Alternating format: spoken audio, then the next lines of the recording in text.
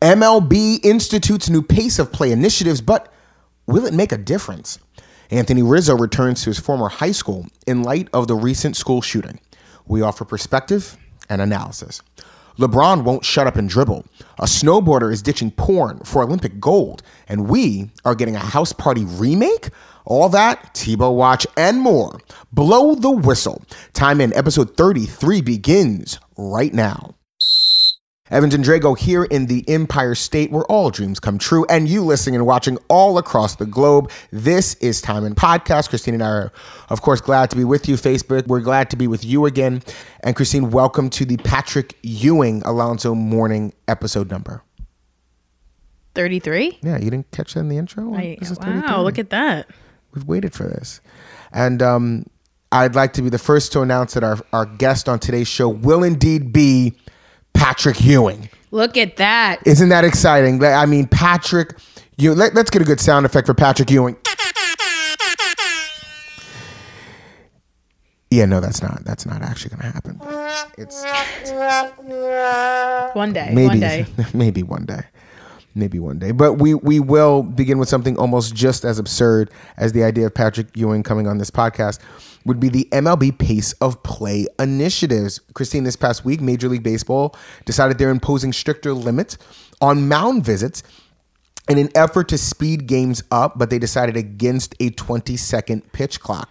So what this new rule includes, it will limit 6 mound visits per 9 innings without a pitching change, whether it's by a manager, coach, or a player. That player could be the catcher or it could be any member of the infield. And the changes also attempt to force half innings to start on time. This was one of the things that MLB decided to institute without an agreement from the players union. But again, they have the right to make playing rule changes without an agreement with 1 year notice. And both of these proposals were made to the union in 16-17. It had been some questions circling about, well, how do you institute this? What is going to be the penalty per se for going out a 7th time? And yesterday, in an ESPN radio interview, Commissioner Manfred did say that if anyone goes out to a mound for that 7th time, that pitcher has to be removed from the game. This, for me personally, I think this is a shitty way of enforcing this rule. This is going to cause so many arguments. I just can't wait to watch people get tossed out. I mean, there definitely needs to be a change of pace, and I agree with that because the game of baseball takes so long to get through, and they are trying to increase younger fans watching and to get more fans watching. And a lot of the complaints that you hear from people is that baseball is too slow, it takes too long. So they are taking steps to try to fix all of that, which is great, but I don't know if this is going to be the answer. I think it is going to result in, like you said, a lot of arguments, a lot of ejections, which in turn is going to increase the time, which is what you're trying to prevent from happening in the first place. I'm going to be thoroughly entertained, though. I mean, I'll be honest, like what replay kind of ruined for me were the manager ejections and the arguments over. I mean, come on, that's part of baseball, man. That's part of the game that you enjoy. I mean, look, I'm kind of in favor of the rule in and of itself, like on its face, primarily because my team's catcher is Gary Sanchez, and he must get at least 10,000 steps a day just from going to the mound. Oh, it's so annoying. It is. I mean, he has a serious issue with his mound visits. So I think it's going to add an aspect to the game that I'm sure people are considering is that when you're crossed up on those signals, you may not be able to go out there and clarify it with him. Right. You know, so I think you're going to have to find a way to literally have full conversations, Christine, through the exchanging of signs. You know, like that is one thing, though, that it might actually wind up being a rule that benefits pitchers in a way. I believe it was David Cohn was talking about the fact that Gary Sanchez goes out to the mound so much that him as a pitcher, when he was pitching, when his catcher would do that, actually irritated him because it ruins their rhythm and their flow to have to keep stopping. So it may turn out that it works out better for pitchers and players, and you might not get as many arguments as you think about it, unless if managers or pitching coaches want to go out and talk to their pitchers. But you don't think that 7 times is enough? Or is it 6 times? 6. 6 times is enough? I mean, like, how many times if you're including the catcher in there, but how many times does the pitching coach usually go anyway? Well, that's the thing. A coach can only go out for a singular pitcher. The manager or the coach can only go out there once. If a manager or coach goes out to that specific player a second time, that player has to be removed from the game. Which usually happens anyway, though, if you think about it, right? Well, if he comes out the second time, there's really no choice. Yeah. What this is really going to do, let's keep something in mind. We're talking 6 times throughout the entire game. So if you had 3 pitchers in the game, right? Your starter, 2 relief pitchers, and each one of those pitchers gets in trouble. Let's think about it this way. Starting pitcher gets in trouble in an inning. In an inning, that second inning, you go out there, you talk to him, you calm him down. He gets in trouble in the 4th inning, you go out there, talk to him, you settle him down. You go out there the second time, you pull him. That's 3 trips already. Bring in your next pitcher. You're crossed up with him and Gary. You got to get on. You got to get your sign straight because he came in with runners on base. He goes out there. That's 4. That's 4. You need Didi needs to remind who's covering second. That's 5. You're now already had 5 mound visits. You're through 5 innings and you're through 2 pitchers. So now 6, 7, 8, and 9. Anytime you go out there, you better be going to get that pitcher. That's the way this works. That pitch. So honestly, I'm intrigued. I'm intrigued to see how this works. Because I think more than anything, I don't really think this is necessarily going to speed up the game as much as they think it will. Yeah, it might actually work in reverse. But I'm actually seriously more intrigued to see how this changes how games are managed. Because you might have to let that pitcher who's in trouble, who you need to settle him down. You now have to decide, because this is now the 5th inning. You've already made maybe 4 mound trips between you, the catcher, and the infielder. You now have to decide, do I go out there and settle this pitcher down? Do I hold off and wait till the 8th inning? I think this could potentially significantly change the way a game is managed. I wonder if there will ever be a point in time where I know that it has been talked about, but like, will pitchers and catchers be able to wear some type of earpiece microphone device to sync up and be able to talk to each other that way, if you're going to limit the amount of times that they can converse during a game? Because I mean, the fact of the matter is that you just sent a chill up my leg when you said converse. I'm sorry. No, it's a good chill. It's a nice chill. They do need to be on the same page, and like a lot of the times that they're going out there, like you're saying, it is because they're crossed up, or when you have relief pitchers coming in, they're not on the same page as a starting pitcher. So that is a very important element of the game that you cannot eliminate. So we might be moving towards something like that in the very near future. Would you be in favor of that? If you're going to try to keep this rule in effect of change of pace, then yeah, I'm in favor of it. I think it's an awful idea. I just don't see that. I mean, it's just what can the catcher's going to communicate with the pitcher, with the umpire, and the guy in the batter's box right next to him. I mean, then there's other things that you have to worry about too. Like, could like somebody like hack in and steal signs? I mean, the last thing we need is a Russian national joining a major league team, and it's all over. Yeah, it's all over from there. And the best part about this was something that Rich Eisen said. Someone shared with him. May I share it with you? Sure. An MLB executive recently shared with Rich Eisen that a rule was being discussed that would allow the manager of a trailing team to send any 3 players to the plate in the 9th inning, regardless of the team's batting order. So, if Stanton, Judge, and Sanchez made the final outs of the 8th inning, Boone would have the option to send his 3 best hitters back to the plate for the first 3 at-bats in the 9th if the Yankees were trailing. That's ridiculous. It's great that it could happen, but it's not the game of baseball anymore. Why not? No, I don't agree with that. You have to go in the batting order. That's the way it goes. But what other sport in the final moments of the game have their best players sitting on the bench? Don't worry, I'll wait. That's a good point. But that's not the rules of the game of baseball. Yet. Oh boy, if you are worried about losing the traditional fan, when you start plugging these things in, they're gone.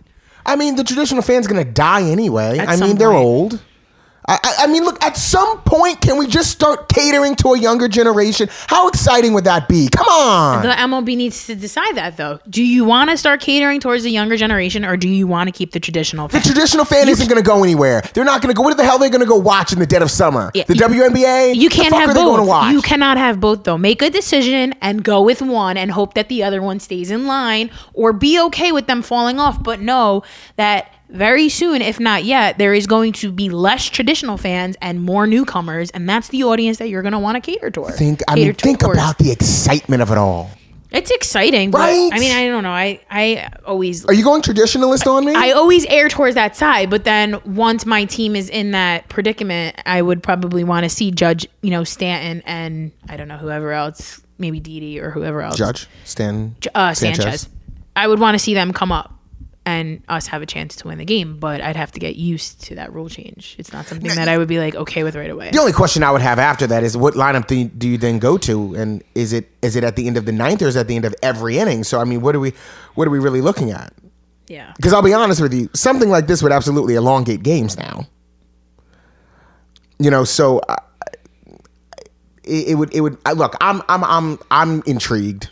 I'm intrigued. I mean, unfortunately, one MLB source told the New York Post that the idea is not being discussed in the commissioner's office, but in an interview yesterday on ESPN Radio, the commissioner basically did insinuate that the idea had been brought up, but it didn't necessarily gain much traction. Mm-hmm. Commissioner, I'm here to tell you, get it on the tracks. I'm here for it. But Rob, Commissioner Manfred, I'm here for all of it. Even if Christine's not. Being a party pooper, Christine. I'm not being a party pooper. I'm being You a are. realist. I mean, like, we can You don't ask even- you our never fans. wanna We'll have put it fun up on anymore. the time in page You never want to have fun. You never want to have fun anymore. and ask them. Let's poll them. How many people are for it? You're gonna run it up the pole. Yeah, run it up the poll. I mean, I don't understand why you don't ever. I mean, how come every single time I try to do something fun or exciting, you make it not that way? Maybe I just like to poop your party. I hate so much about the things you choose to be. Just want you to know that. That's really rough, and that hurts. You are supposed to be a friend and love me. They don't make for everything. Band-Aids for hurt feelings. God, if they did, this generation would be so much better off. Kirk Cousins, Christine. Kirk Cousins. He's going to need a new home, right? I've heard this name so much. over the last- He's going to need a new home. The Redskins have Alex Smith now, unless the Redskins decide to be absolute and utter assholes and proceed to franchise tag him, which he's already basically insinuated. Franchise tag me if you want to. I will grieve the living hell out of you, which I don't see how he doesn't grieve that and absolutely win. But I digress. The New York Jets apparently are going to be hot on his ass and are apparently willing to throw everything, including the kitchen sink. So that looks like two things, the kitchen sink. It looks like one thing is giving him $60 million upfront first year. Or the kitchen sink also looks like an unheard of thing in the NFL, a fully guaranteed contract. Eesh. So let's have this conversation for a moment here on Time In. Do you want to do whatever it takes to get Kirk Cousins here as the New York Jets quarterback, which would undoubtedly be, sad to say, the best quarterback they will have ever had under center since Joe Namath? God, that makes me nauseous. Or do you say, Kirk, you're not worth the money. We're not throwing that amount of guaranteed money at you. We're not giving you $60 million up front. We're going to take our bets with the 6th pick, draft the best quarterback that's available, run it, see what we can get. And if it doesn't work, we'll try it again. Co-host, what say you? I say you go and you get Kirk Cousins. Do I feel 100% comfortable with the two things that we may have to do to get him, paying him all of that money up front, guaranteeing him the contract? No, because a lot of things can happen. I mean, he could go out there the first play of a regular season game or even a preseason game and get an injury that ends his season, and then we're fucked. But the options that we have out there, the options that we have out there, I feel that he is the best option for us right now. I don't think that drafting a quarterback where we're sitting in the draft and what is available to us are going to be better than Kirk Cousins. I also don't feel that I trust the Jets enough to take on a young quarterback and develop him, because patterns show that we're not really good at that. So I would go and get him. It sounds great to me in theory. Go get Kirk Cousins. He's a great He's a very good, serviceable quarterback. But I don't know. This isn't how I drew it up, Christine. This isn't how I envisioned it. This isn't what I dreamed of. When I envisioned the Jets getting a franchise quarterback, I envisioned doing it the way every other NFL team has done it. You draft him, you cultivate him, you grow him, you have him for 10, 15 years. He takes you to a bunch of AFC. That's what I envisioned. What I didn't envision was signing a 30-year-old quarterback because his team and him didn't like each other. They had a bitter breakup. We have him for 5 years. We have to throw a massive amount of money at him to get him here, even if he's even willing to come here. What the hell do we have left to build around him? Look, I get it. They have a really shitty record of drafting quarterbacks and developing them. But in their defense, Under McCagnon, there's been two. There's been Hackenberg and there's been Petty.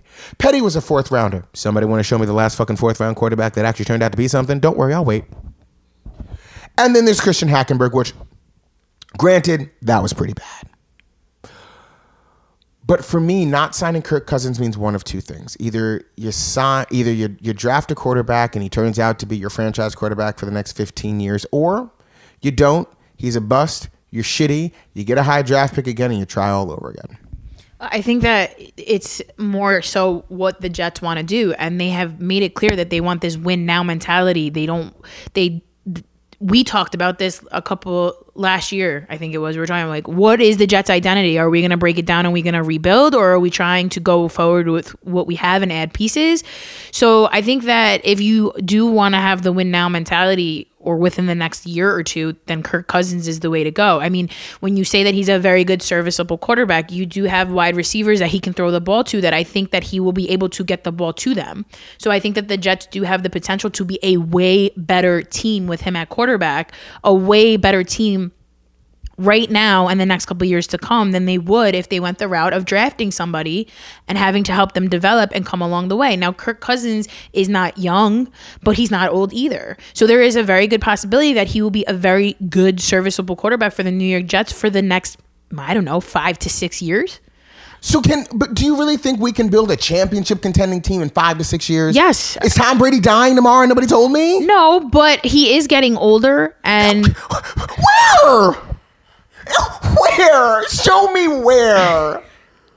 In what way? There has been a lot of stuff going on in New England with him and Bill not being on the same page. I don't look at him. Look what he just did. The son of a bitch doesn't age. Okay, but I think having Kirk Cousins at your quarterback at the Jets gives you a definitely better chance of being able to beat the New England Patriots, because without Kirk Cousins, the Jets always played them well. They are the one team that gives New England a lot of trouble every year. Now you put Kirk Cousins there with a really young wide receiving core that showed promise, though, and has a quarterback that is way better throwing to them, and I think that it's possible. But Christine, let's go with that scenario. We sign Kirk Cousins. He brings whatever he brings with him. We have a young receiving core. What is going on? That? He has a young receiving core. We're back in this position in 5 years. Okay, I'll take 5 years of good Jet football than what we've been subjected to for the last 5 years. I don't want good Jet football. I want Super Bowl caliber Jet football. And you think that you're going to get that with drafting a quarterback in the near future? Honestly, they're always a project. Look at Andrew Luck. I'm going to use him as an example. He was drafted high. He was supposed to be amazing. He was going to turn the Colts around. That guy hasn't been on the field in 2 seasons? And doesn't look like he's coming back anytime soon. That is somebody that you wasted a draft pick on, that showed promise, was really good, got hurt. Shit happens. But the same thing could happen with Cousins. He could sign here and get hurt. My only argument is this. I'm not in the position of wanting the Jets to be in this exact same position 5 years from now. This to me is a short-term solution. I'm tired of short-term solutions. I want to know that we have somebody behind center for 10 to 15 years. If that means there's no guarantees. You just said it. You're right. There is no guarantee. You can draft a quarterback that could be a franchise quarterback and be really good and then get hurt. I'm willing to keep trying. I'm willing to keep drafting. What would be the big deal if you draft Kirk Cousins right now, who you know what you're getting? You know what you're getting. A good, serviceable quarterback that can... For 5 years? It could be 5 years or longer. Like, go back to your example of Tom Brady. What if Kirk Cousins drinks out of the fountain of youth and he does it too? It could be longer than 5 years. And hey, maybe in 5 years or 6 years or whenever we need to go back to the drawing board, there is a way better option available for the New York Jets on the board than there is this year. There's nothing that's really wowing me at quarterback in the draft that the Jets are going to be able to access at number 6. It's a lot of money, Christy. It's a lot of money. They have it though. They'll have $91 million. If you're gonna that's the thing. You're gonna need to do stupid shit to get him here. You're either gonna upfront $60 million. You're either gonna fully guarantee the contract because what he wants, his requirements is, I want to win. Okay, well. And what's pissing me off is, well, if he wants to win, Denver's the better option. Bitch, what? How is that the better option than the Jets? I don't see that. I see the Jets as the better option than Denver. They're at least younger roster-wise. They at least have the additional cap space. And on top of that, the last time I checked, didn't Denver and the Jets have the identical record at the season? So on that one, bye-bye. But if Minnesota is the option for him to go to and have the chance of winning, why wouldn't he take that?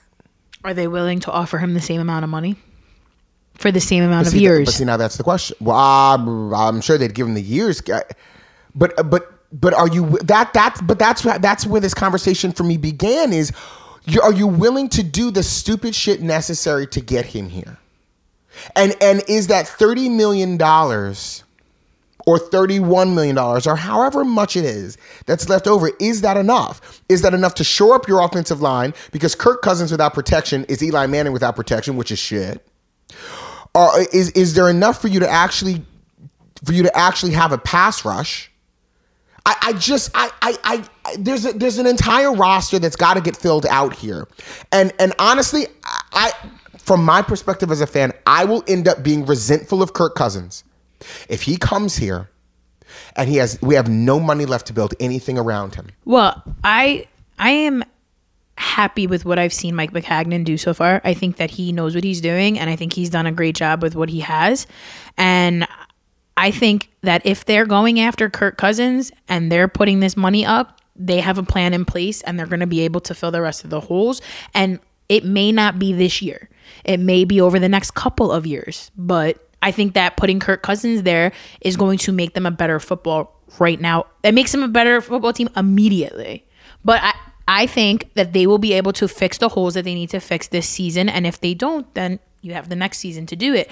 You have to understand that you want a football team that's going to win a championship. It's not going to happen overnight. The Jets they're not a few pieces away from winning a Super Bowl championship. I'm sorry, this is the NFL. You can go from pretender to contender in 1 year. Yes, do you think that there is the pieces available if they didn't get Kirk Cousins and they kept the $91 million on the table? Are there enough pieces available that they could pick up to turn to being a contender this season? Yes.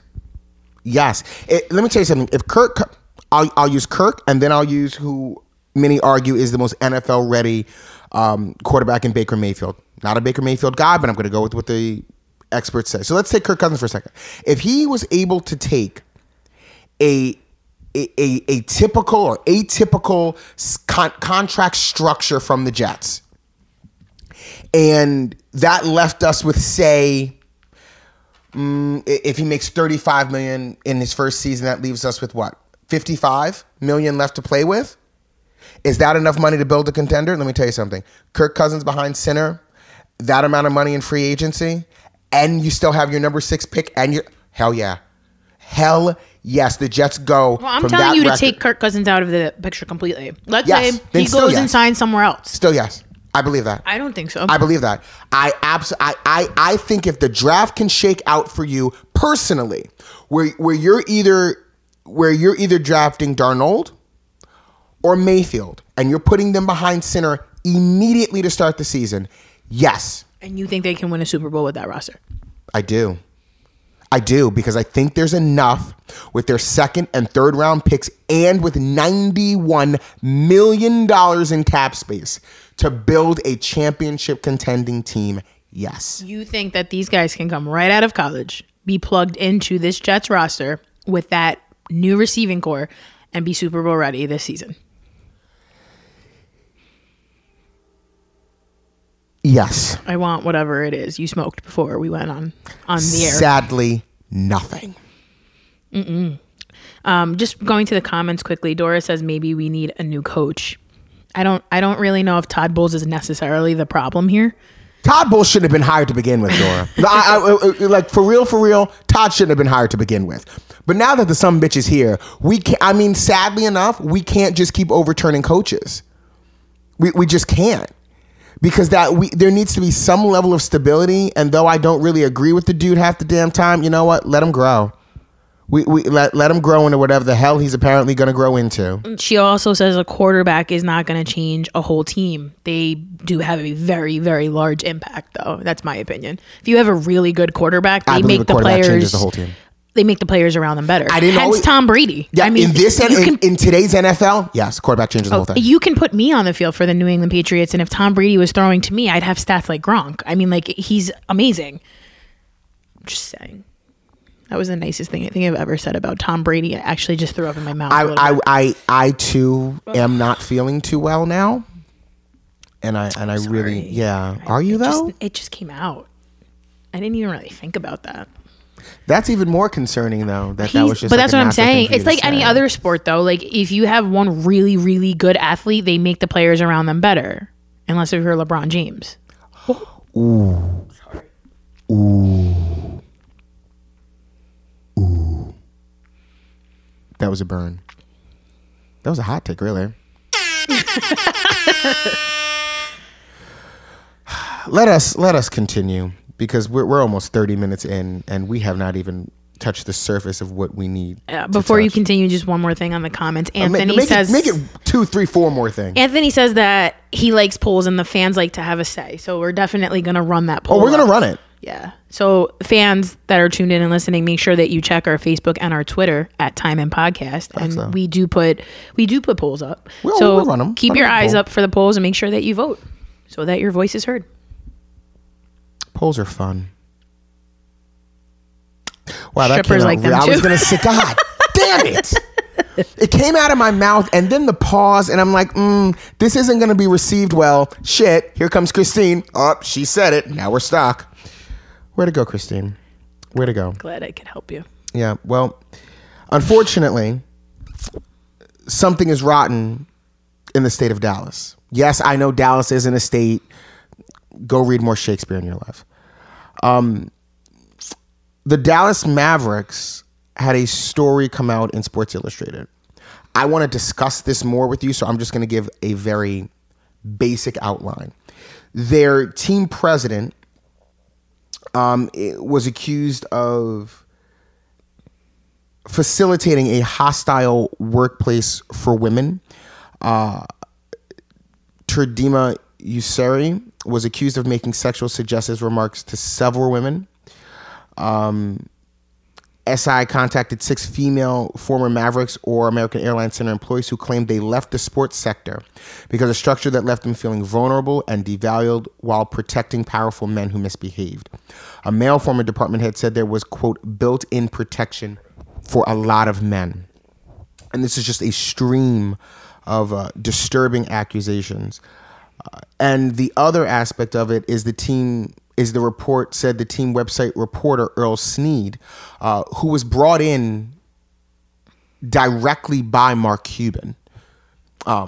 Snead was a very ambitious young man when he began and contacted Cuban directly, lobbying for himself. And it ultimately turned into a job. He was twice accused of domestic assault. while working for the Mavericks. He actually wasn't even able to travel with the team to get into Canada because of these domestic assault charges. Oh, a country that actually takes things seriously. That must be nice. And I just want to... Canada a country? It is a country. Okay. And I really want to highlight examples and instances of what's going on. And I want people to understand the climate that these women were working in. Usuri told one woman of her weekend plans, quote, "You're going to get gangbanged, aren't you?" Oh my God. Two women claimed Usuri harassed them for years, incidents that ranged from inappropriate remarks to direct requests for sex to physically touching women's calves and thighs during meetings.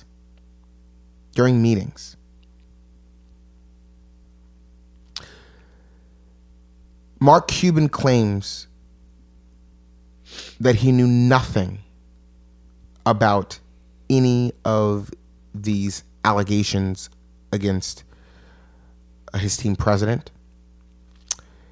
And he claimed, quote, "I deferred to the CEO, who at the time was Tredima, and to HR. I was involved in basketball operations, but other than getting the financials and reports, I was not involved in the day-to-day of the business side at all. That's why I just deferred. I let people do their jobs.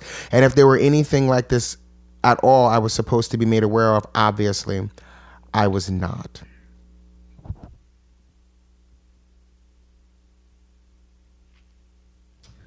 However, when it came to the reports of the team reporter and his sexual assault violations, Mark Cuban did know, and apparently did not handle them in the best way, in his own words, I believe. But I'm pretty sure that was something I read. But and I'm going to look this up really quickly as you give your take. But Christine, this is shocking. I mean, is it though? I mean, I hate to sound like that, being the female co-host sitting up here, that I'm not even shocked by these allegations. And the climate and the day and age that we're in, you hear this stuff happening on a daily basis now. Hence the whole Me Too movement. I mean, the more women that are not being quiet and that are coming forward with these things, you're finding out that it's basically happening everywhere, every single day.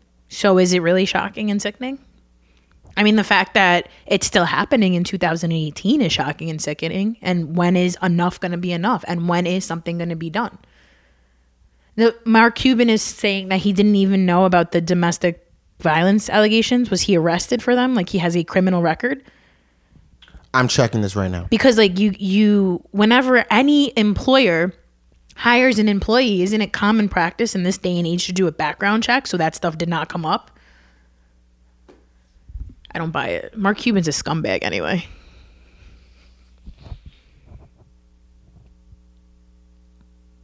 He claims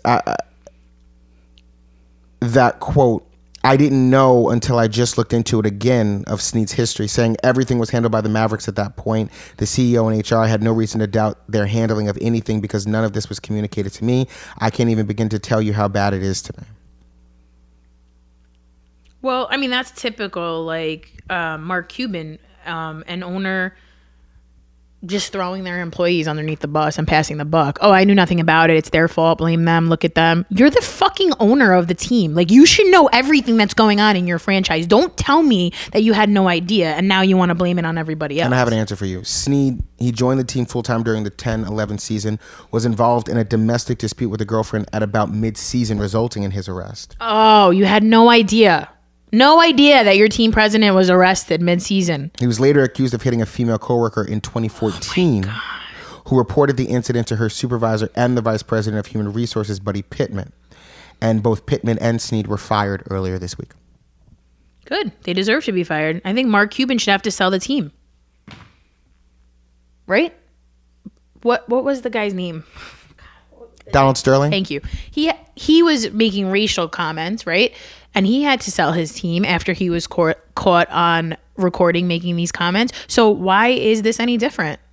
Is domestic violence and sexually harassing women different than making racial slurs? Aren't we all doing something wrong? So if one has to do, the other should have to do. So Mark Cuban's also in the news for fucking outwardly saying that his team is tanking the rest of the season. So he is in trouble in multiple facets. I do not think he should have ownership in an NBA team anymore. Are you basing that off of him just being ignorant? Are you assuming that he knew? I'm assuming that he knew. But can you make ignorance? Would you be willing to make someone sell their team for not knowing something? Yes. If you are the owner of a company or you are the owner of a business or whatever it is, should you not know all the things that are going on, or at least make an effort to know? If you owned an NBA team, would you just give everything to your team president and your CEO and not be involved in anything anymore? You're asking the wrong one, because if I owned a team, that team would be my toy. I'd be the team president. I mean, if you're just like a multimillionaire like Mark Cuban and this was just a toy to you to play around with and say that you're the owner and you really wanted no involvement in it, then maybe that's where you go with that. But I think that he is the owner of the team and ignorance is not bliss and you should be held accountable. But held accountable by forcing him to sell his team because... What are you going to do to him? What kind of punishment is right? To fine a multimillionaire? What was his fine? What are you fining him for? Because... For being bad at his job? But like you can't find somebody for being bad at his job. If he's saying, if you're bad at your job, you get fired. But he is the boss. You can't fire. Look, here's my argument. If we can't prove in any way, shape, or form that he knew about this, you're basically saying to him, wow, you have a business structure that put people in charge. You trusted them to do their jobs. They didn't do their jobs. You held them accountable after you found out that they didn't do their jobs, but you should still now be forced to sell your team? Unless we can prove that he knew about this, to make him sell his team is absolutely wrong. Because my question to you is, what did he do wrong? He let this stuff go on in his organization. He didn't let it go on if he wasn't aware of it. And how do you know? You're assuming that he wasn't? No. What I'm saying is, I'm not gonna prosecute him. I'm not gonna literally throw him to the wolves if I can't prove that he knew. Sometimes the best action is inaction. If it comes out that he was aware of what was going on in his organization and he did nothing, then yes, I would say he should be forced to sell his team. But to say that he should be forced to sell his team because he implemented a business structure that was ineffective, I think is unfair.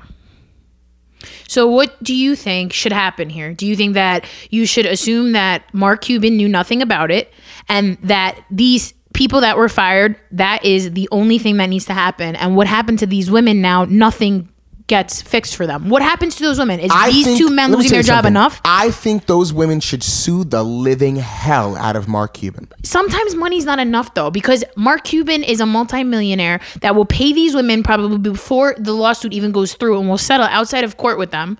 And what's to say that this exact thing doesn't happen in this organization again? And Mark Cuban can just turn a blind eye and say, I didn't know. Again, it was the CEO and the president. I wasn't involved. And maybe he is involved and he gets to skate every single time using this argument.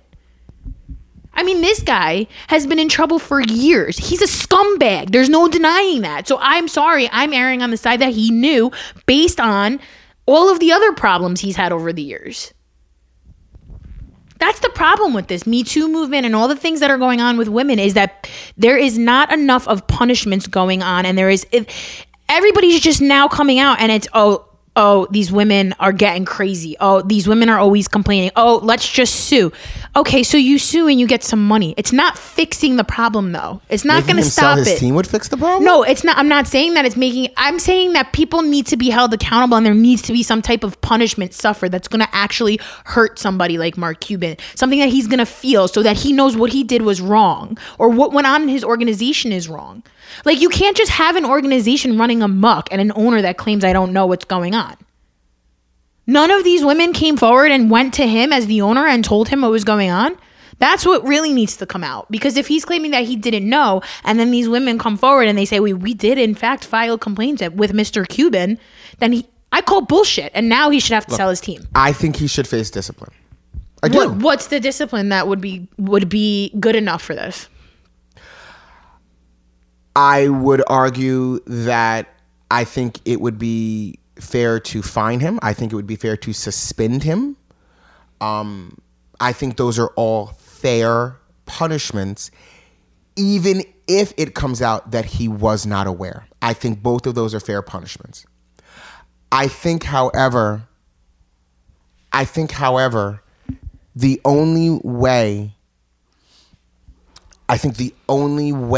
that you make him sell his team is if he was aware. That's the only way. Going to the comments, is this CJ? Is that Carl? It's Carl, yeah. Okay. Carl says he made Cuban a ton of money, so they look the other way. I don't fucking doubt it. I mean, like that's really what it boils down to, is whenever there is money or wherever there is success, people tend to look the other way and say that it's okay. It's fucked up. I'm sorry. Like, you know what? And I, knock on wood, I am a woman in 2018 that has never fell victim to this type of behavior from a man, and I hope that I never have to. But it's disgusting that this is going on. And like, at first, I'm gonna be honest, when all these women started coming forward, you know, all these athletes and a lot of the soccer players were coming out, and then the whole thing with when the USA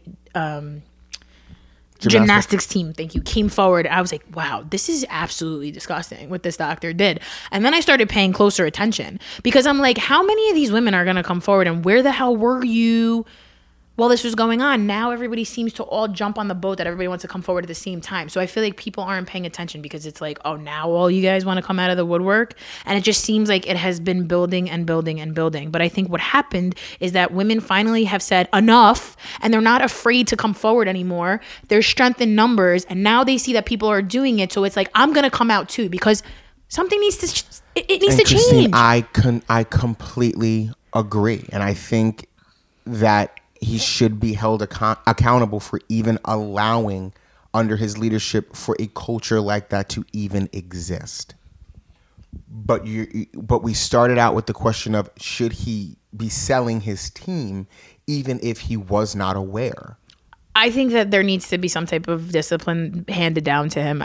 I mean, I'm sorry, you're in... That maybe will make everybody else wake up. Yeah, maybe you do have to sell your team because you didn't know what was going on in your own organization, and it was something pretty fucking severe.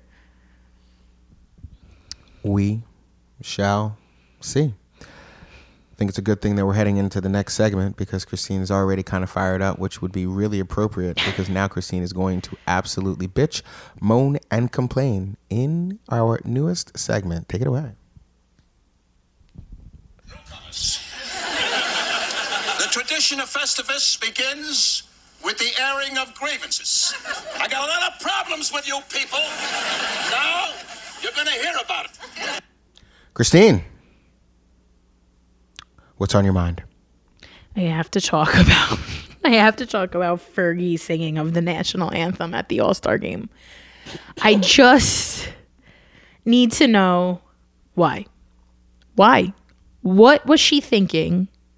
There has to be rehearsals, no? Nobody in Fergie's camp, none of her good friends, nobody thought that they should tell her that it didn't sound good, so that when she got on national television at the NBA All-Star game in California, her hometown, her home city, her home state, whatever, that she was going to look like that. That's fucked up. You really don't have good people around you.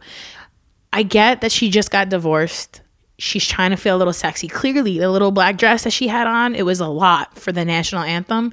And she tried to sex up the national anthem, and it just sounded awful. You watched as the cameras panned to the players and the fans in the audience, and the players, some of them couldn't hold back their laughter. The faces that were made, Jimmy Kimmel lost his shit in the audience. Okay, and then the let's play some basketball at the end. I was like, oh, I just thought it couldn't get worse, and it went there. I said this week on our Twitter, somebody should have told Fergie that the national anthem was not supposed to be Fergalicious. Awful. I have a gift for you. Songwriter, actress, and 8-time Grammy Award winner from Hacienda Heights, California. Let's enjoy it together, Christine. Fergie. I want your commentary throughout this entire thing. Here we go. You ready? Give us the play-by-play, Christine. Here we go. See, right here, it's not bad yet. It's not that bad yet. I was, okay, that right there, like right now, it's starting to turn. You're like, where is she going? Where is she going? I was like, oh, wow, it's nice that she could hit those notes. Nope.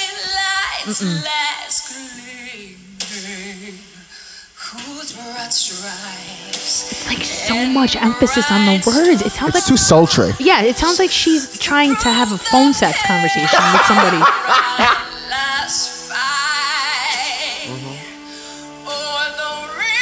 Oh, there it is. There it is, Jesus. There it is, Jesus. It's like she's like, I want to be naughty, spank me. That's what she's asking for at this point. She wants to be all red, white, and blue. She would like. I honestly, at this point, I Here it think. is. Wait a minute. Here we go.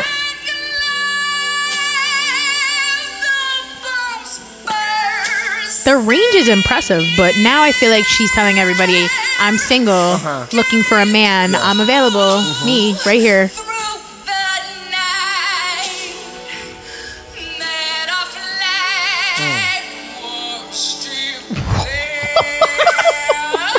Oh my God. There it was for me. There it was for me, right there. Now That's why I checked out. I checked out right there. That's how we know she sounds in bed now. At least she gave you a little insight into the bedroom. This is awful. I mean, this is where I'm like nobody told her. So good. You know it's bad when Draymond couldn't close his mouth.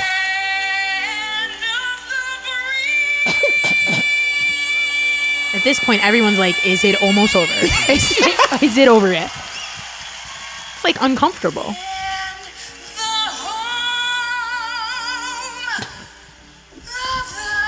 Oh, God. And just when you think, folks, that it can't get any worse, wait for it. Here comes Jesus.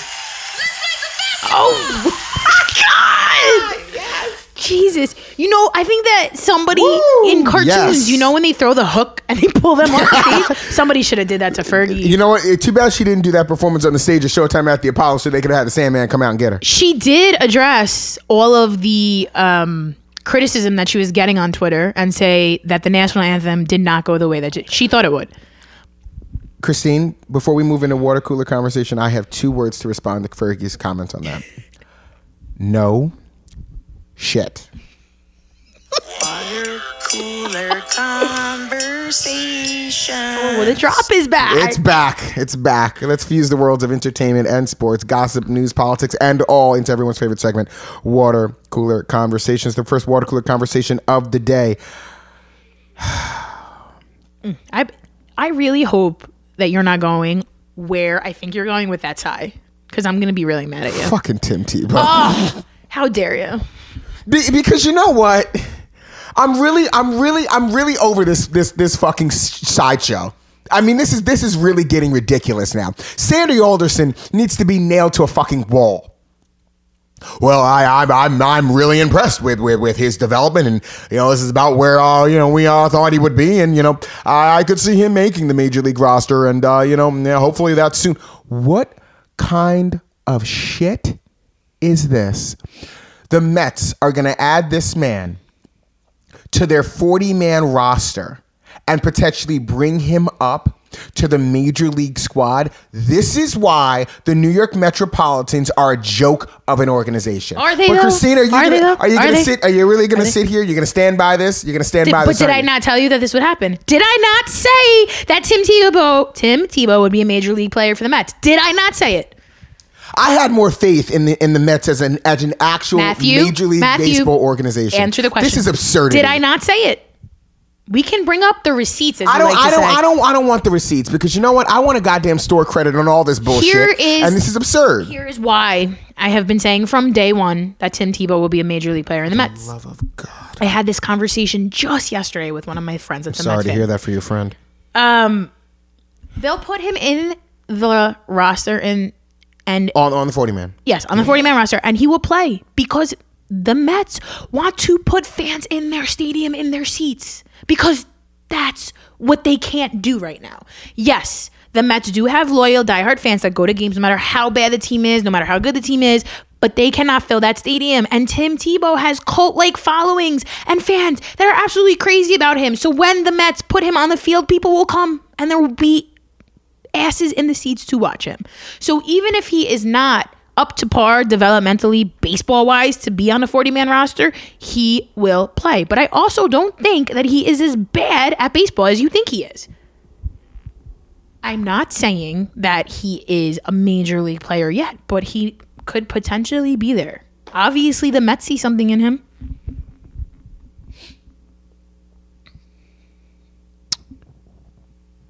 I don't even know what to say. Are you following his stats in the minor leagues? Christine. I'm just asking. You know what? Here's what I'm going to say. I'm willing to have a legitimate conversation about Tim Tebow making a Major League roster when the son of a bitch can bat above 250 at A-ball. Okay. That's when this host is going to entertain this Bolshevik idea. My other co-host is going to continue. My co-host is going to continue to remain undyingly in love with Tim Tebow. Facts. I'm here for it. I'm here for all of it. And she's going to continue to drink the blue raspberry lemonade Kool-Aid. I will. Have you seen Tim Tebow with his shirt off? I have. It's not in my Google image searches. No. Actually, it is in Google if you search it, but it's with the Jets. The I'm other okay. team that he made professionally, that one. I'm okay. And it's borderline whether the Jets are an actual professional fucking team. Do you not remember 2 segments ago? For the love of God. Can we move on? Sure. Thank you. I want a Tebow watch drop. Can I? Tebow watch 2018. Producer Ant, work your magic. Because we're going to be talking about him a lot more this year on this show. No, sadly, she's not wrong, y'all. that really is what has me. Maybe a little Jesus in the Mets locker room will go a long way. You know he's going to bring that with him. What's he going to do? Lay hands and heal David Wright next? And he healed the fan. Remember that one? The seizing fan? He was there for it and helped them. You just don't know. It's Tim Tebow. Anything's possible.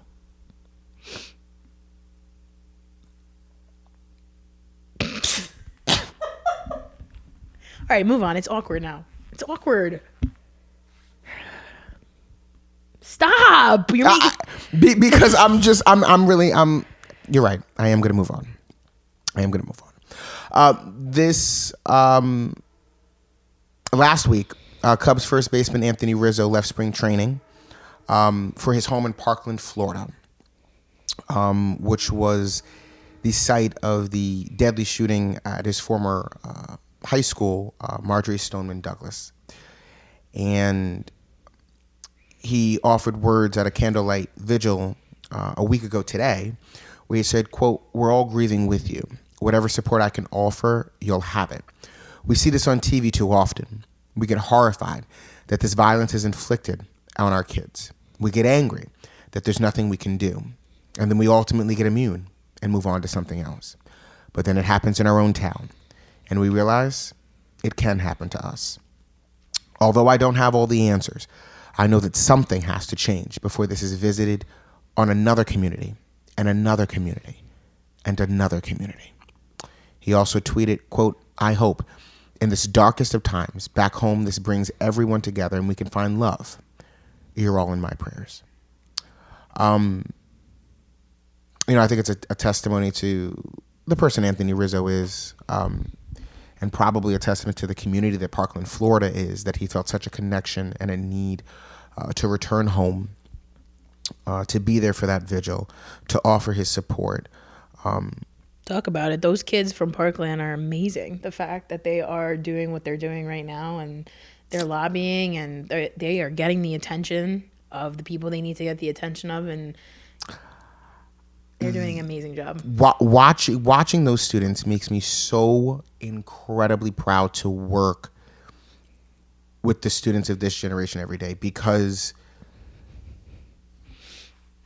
middle schoolers, knowing that they will at some point be these high school students and have the ability to truly impact and change the world, to know that these high school students were able to rally so hard and so much that they sat in a room with the President of the United States, that they organized an entire internationally broadcast a town hall on CNN. Yeah, and they were debating right up there with the NRA.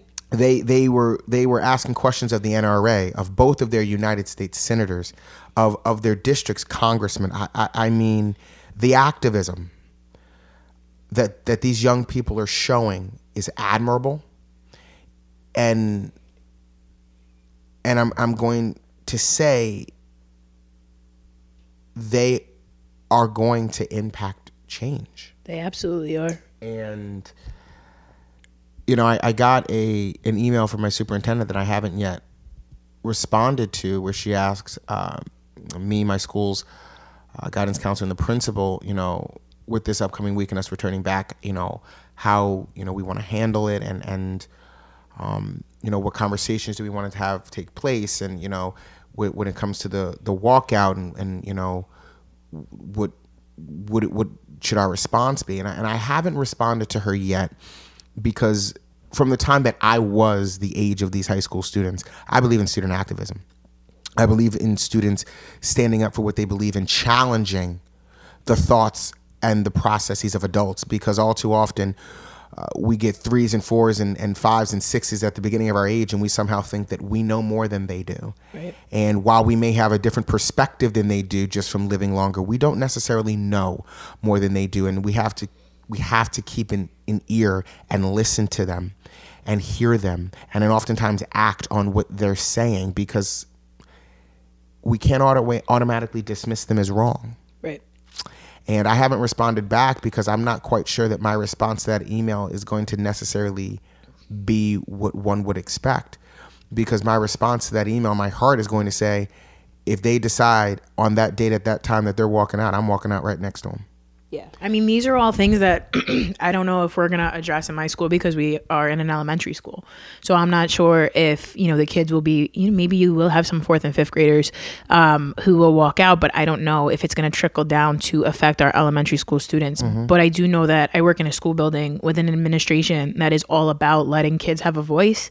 I have a principal that has her door open constantly and is open to kids coming in, and it's never them asking her a question about something they don't agree with, and the answer being, well, it's what it is because I said so. Or, we're the adults in the building and it stops here. Like, she's always open to kids questioning things and her sitting down and having a conversation and explaining things. And I think that it starts from the top. So that trickles down to the staff being open to have those conversations with kids. So when you say that kids are questioning, a lot of times when you see these older teachers or older administrators in a building, it's like, well, I'm in charge and that's the end of it. You know what I'm saying? And that's not correct. Like you said, like sometimes we need to stop and you need to take a minute, because these kids are bringing valid points. And look at what these kids from Parkland are doing. And the best part about it is they're doing it respectfully.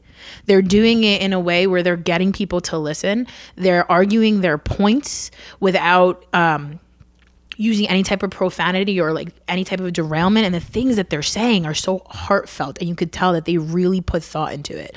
And I think that that is what is getting more and more people to pay attention and take the time to sit down and listen. And, people are actually now open to having conversations about what needs to change in this country about gun laws, what needs to change in this country about a lot of things. And I was never one that was really out and about, but you and I discussed that we're both going to go March 24th to the march in New York City. Yep. And we both would love to be in DC, but we can't because we have, prior engagements, but we're going to go in the city. And I think it's going to be a huge march. Yep. And I think it's really important that we're out there as educators that work with youth. And anybody who's listening or tuning in, March 24th, make sure that you're there in New York City because this is an important cause that everybody needs to get behind. And we don't talk politics here in Time In, and I'm going to say for both of us, we're not saying that we don't agree with the Second Amendment and that you shouldn't have a right to own a gun. I'm just saying that something needs to change where kids are not dying anymore, and it needs to be a little bit more difficult to get guns. That's how I feel.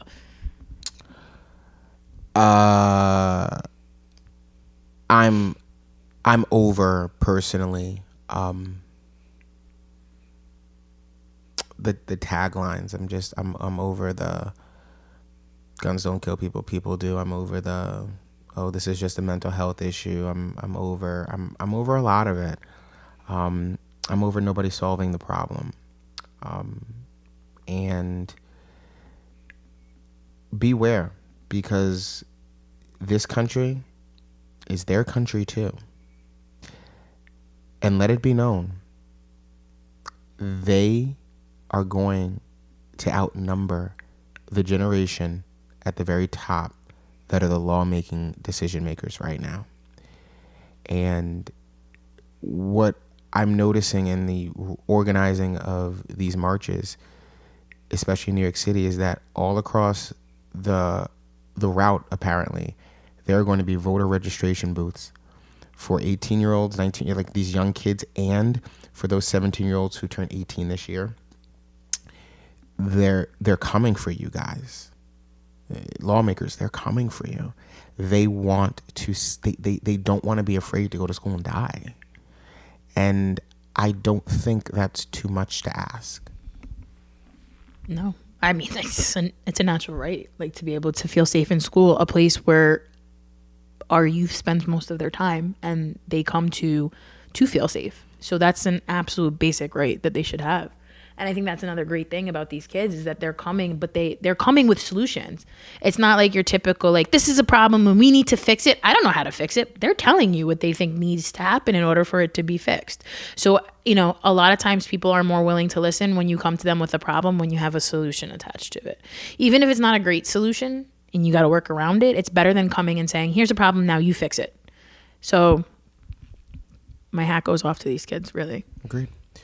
You want to talk about something a little bit happier? I would love to talk about something a little happier. Bron. This is now the Bron portion of the show because he gets the next two topics. Bron has signed on as a producer for a remake of the popular film House Party. And what is he going to be? What is his character? Oh, well, he's not in it, though he might make a cameo, but he's just producing it. Okay. Yes. So are you here for a House Party remake? Sure. Yeah? I will check it out when it comes to Netflix. I don't know if I'd go to the movie theater and see it. All right. I'm not. I don't know how you remake something that was really based upon having high top, low top fades and really bad dance moves from the late 80s and early 90s. What are they going to do in a remake? Do the Dougie? Like, I don't understand. Like in a dab? I mean, what is? I don't understand. I don't understand. Some cult classics need to be just left as cult classics. LeBron thinks he could do whatever he wants, though. So LeBron can. Never mind. Let me not go after him because I have to defend him in about 30 seconds on the next one. So you're here for a House Party reboot? I say no. I don't want a House Party reboot before I get Bad Boys 3. Let's really talk about that. That's shit. fair. That's definitely fair. You understand? Yeah, I hear you. Don't give me that until I get what y'all been telling me I've been getting for like 5, 6, 7, 8, 9, 10 years now. What's up with that?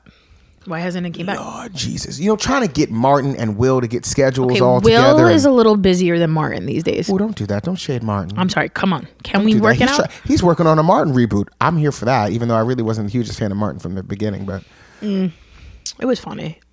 I don't know if I'd really tune into that consistently, but I would check it out. No, I mean, I'll check out the first episode just to see what it's like. And then I would, What's with all the reboots? Like they did the Will and Grace reboot. Can we bring Saved by the Bell back? No, they're so old now. It's probably not entertaining. I'd be all for a Fresh Prince of Bel-Air reboot with Will as like the uncle now. Yeah. I'm just thinking that Saved by the Bell with Dustin Diamond could be really dirty. It could be like really like pervy gross. We're going to move on now. Sorry. Yeah, it's okay. It's all right. Because I really just don't want to go down that sewer. That's okay with you. That's fine. Because right now we have the E for explicit on the iTunes. I don't think there's a XXX rating. So let's just, Oh, okay. Because you go there and then We're not ready yet. Considering there was another, person who did porn from that cast. So let's just not even. Yeah, Jessie Spano. Shut up! Really? I didn't know that. She did soft porn. Oh, you never saw that on HBO? No.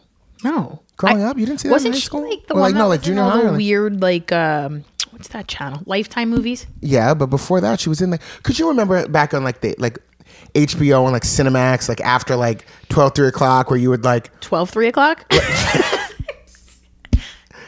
Between midnight and 3 a.m. Got it, okay. Where you would put it on and then you'd have Nickelodeon as the last channel so that you're watching it so you could just click the button to go back. No, that wasn't you? I don't think we had that cable package when I was a kid. I don't think we had all those things. All right, way to leave me out to dry. Anyway, yeah, she did soft porn.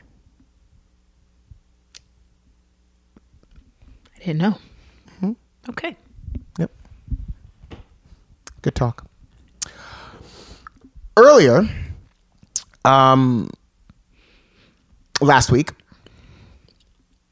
LeBron and Kevin Durant provided some political commentary, offered their opinions on world affairs, which, as American citizens, I would assume they have the right to do. And Laura Ingraham of Fox News apparently didn't like the fact that they had political opinions.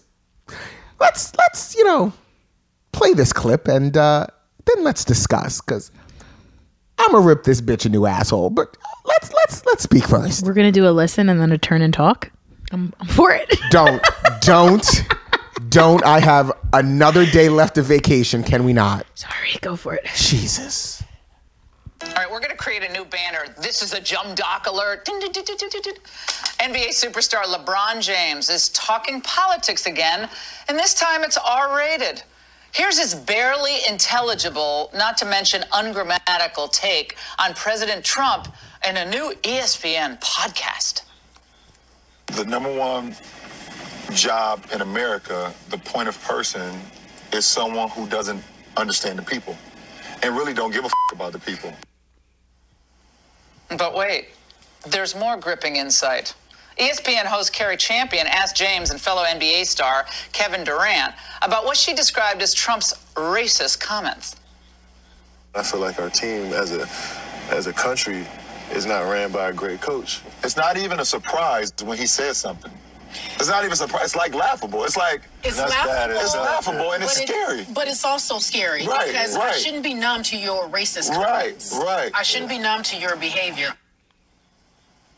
I'm numb to this commentary. Must they run their mouths like that? Unfortunately, a lot of kids and some adults take these ignorant comments seriously. Look, there might be a cautionary lesson in LeBron for kids. This is what happens when you attempt to leave high school a year early to join the NBA. And it's always unwise to seek political advice from someone who gets paid $100 million a year to bounce a ball. Oh, man. Oh, and LeBron and Kevin, you're great players, but no one voted for you. Millions elected Trump to be their coach. So keep the political commentary to yourself, or as someone once said, shut up and dribble. Wow. We'll be right back.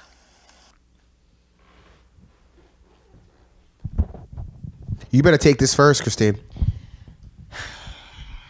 Wow. I didn't hear the whole entire commentary till you just played it now. I heard the last snippet of the shut up and dribble.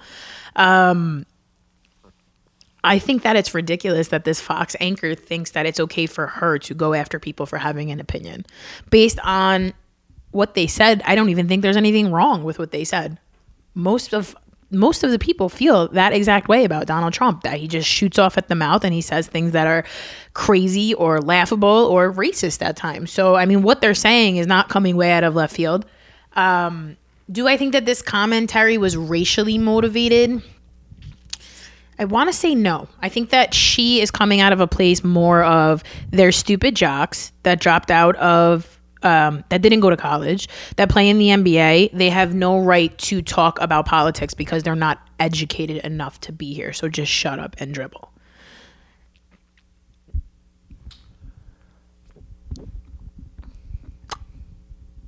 You want to know how I heard it? Yes. I heard it in two fashions. One, black man, know your place. And I heard it as entertain me. Just dance for me. Do what you're supposed to do. You're supposed to entertain me. The last time I checked, every person in this damn country has an opinion. The last time I checked, every person has a right to voice their opinion. The last time I checked, LeBron James does more for community than Laura Ingraham could ever imagine possibly doing. Ever. Because you disagree with him is why you're telling him to shut up and dribble. Right. But I don't think that necessarily is coming out of a place of a racial issue. I think that she honestly just thinks he's stupid. She said it. Like, she said, like, a guy, the exact wording was, a guy who, was it dropped out of high school? Is that what she said? To go play in the NBA. I think it's like, in other words, like, all she did in that entire segment was promote stereotypes. She came at him for that. Oh, well, you just wanted to drop out of high school. You don't even speak well. Right. Again, she's attacking his education level. I think that she felt that there are no racial undertones to this. I don't know. I mean, now if it was Kristaps Porzingis and Dirk Nowitzki sitting there and she equally ripped them for this, would you still feel there's racial undertones? She wouldn't have. You don't know that. But let's say it happened. I know Laura Ingraham. She wouldn't have. I probably wouldn't have even been news at that point because nobody really cares about them. LeBron is a very polarizing figure that has been in the news a lot lately for voicing his opinions, and he has every right to do that. But that's my question to you. Now, or let's say it was a African-American news anchor. You can call them black. Okay, thank you, because there's a lot. No, please call us black. If it was a black news anchor that was ripping two white players, would you feel that there's racial undertones there? Ripping two black players, if it was a black anchor ripping two white players for what? For speaking out? If it was the same exact thing. Let's say they were voicing their opinions on their disdain for Donald Trump, and they had the same exact conversation that LeBron and Kevin Durant had. And they said the same exact things. And Laura Ingram's response was exactly the same to them. Would you think that there is racial undertones there, or it's coming from a place of, you're just a dumb jock, shut up and dribble? I'm going to tell you where the difference comes into play. The difference is this country does not have a history of telling white men what their place is. This country has a history of telling a black person where your place is. The tone in which she took.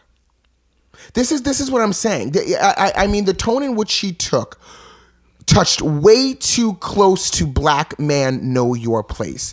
The only way it could have taken to another level was if she said boy. I was waiting for it. Best believe I was waiting for her to call them boy. I mean, I don't understand how anyone can hear that and not immediately hear that she's stay in your place, know your role. Well, you know what? I would like to say that maybe it's my background that I come from, being a phys ed teacher and growing up playing sports. I was always put on a different tier from my classmates and from my colleagues, even now to this point. I mean, people downgrade what I do every day as a phys ed teacher, that I am not another teacher just like everybody else in my school building. And it's because I'm just a dumb gym coach. A lot of times I've been told that by other people. So I feel that when I hear this, that's what I'm hearing. Like, I am a Fox News anchor. I know more about politics than you do. I don't hear white and black. I hear that you're stupid and you have no right to speak on something that you don't know about. But see, that's what's offensive. Is what don't they know? I agree. There is no disagreement here between you and I that what she said is offensive and absolutely wrong and disgusting. I just don't think that it was racially motivated. I think she's coming more of a place of, like I said, like, you're stupid, shut up. Like, because why? Because he doesn't have the same opinions you do that makes him stupid? Or that makes him not allowed to express his opinions? Isn't that the great thing about this country, is freedom of speech, and that you can talk on whatever you want to talk on? I mean, there is some people that believe that you should not be allowed to say anything bad about the president, but that's bullshit. If you don't agree with what he's doing and he's doing something wrong, you should absolutely be able to speak about it. And I don't think that LeBron James and Kevin Durant said anything that bad. I think that this is just Fox News standing up on their soapbox again, and they're calling out these athletes and saying that she is saying that you're stupid, you don't belong talking about this because you're uneducated and you don't get to be in this ring with us and have an opinion. I'm over it. I think really also what this boils down to is the fact that LeBron James has more influence in this country than Laura Ingraham, and she just doesn't like it. Absolutely, and she's kind of over having. LeBron was asked about how he felt about this, and he didn't even say her name. He's not going to give her any more airtime because before this whole controversy went down, nobody even knew who Laura Ingraham was. So let's keep it that way and let her keep her job at Fox News and be that anchor that nobody knows exists. Before this, your name wasn't coming out of anybody's mouth. Now your name is coming out of people's mouth, and it's not for something positive.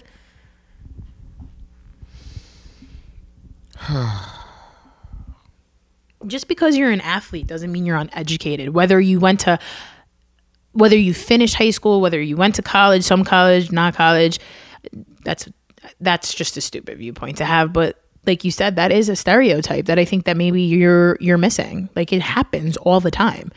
You know, everybody always makes fun of dumb jocks. That's like a classic stereotype.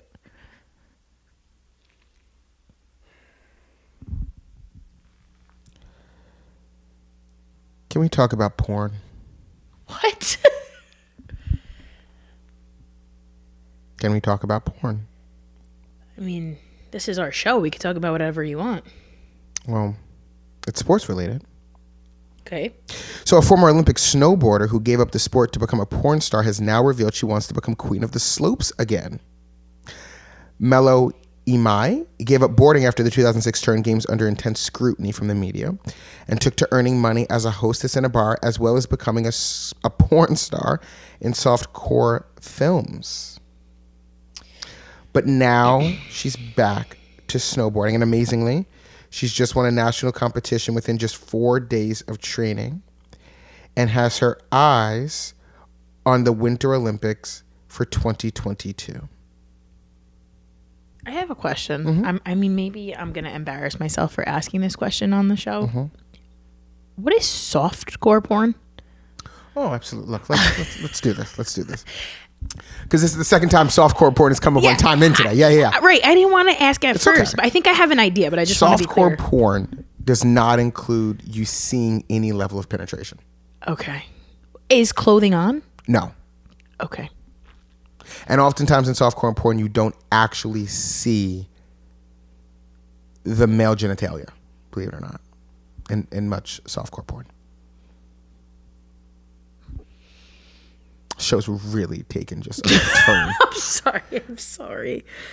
Okay. Should have really answered that question off air, shouldn't I? I should have probably asked that question off air. You know what? We've got that E next to the show. Let's fucking use it. I mean, hey, if I'm the only person out there that was wondering that, shame on me. But maybe it's because I really don't see what would be the intention of watching softcore porn. Some people actually prefer. No, I'm not doing this. I'm not doing this. I'm not doing this. I'm going to the final topic of water cooler conversation. That is what I'm going to do because you are about to take me someplace I don't want to be. I don't want to go there. I don't want to do it with you. It's over. Suspended Raiders linebacker Aldon Smith is failing to keep up with his $9,007 per month child support payments after he was banished for the NFL, and he's asked a judge to drop the amount owed as a result. So he said, I have no income since November 2015. I've done my best to stay current, but without an income, I have fallen behind. He believes that being a bust in the NFL should lower his child support. What say you? I don't think that he's completely wrong there. I mean, like, isn't the amount of child support that you pay based on your current job, is that not accurate? Yes. So if he doesn't have based upon your income, okay, which could be coming from a variety of different sources, but yes. Right. So if he's no longer in the when they based his income, he was currently on an NFL roster making the money to make that payment. He is no longer currently on that NFL roster at that current amount of money. So now you have to adjust it. I'm not saying that you should not pay anything, but it definitely needs to be lowered to something that is affordable. If it's like saying like, you know, he's no longer making that money, so where is he supposed to get it from? And how many kids does he have that he has that much child support? Or is it... This is for one child. He owes $79,000 in child support now. Damn.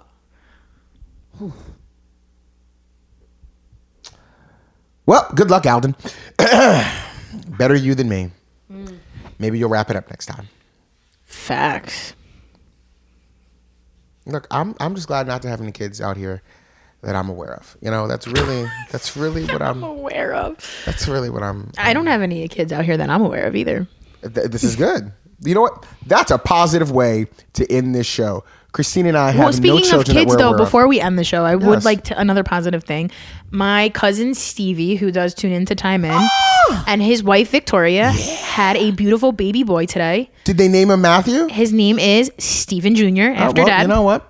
So I would like to say congratulations, Stevie and Vicky. The baby is beautiful. Beautiful.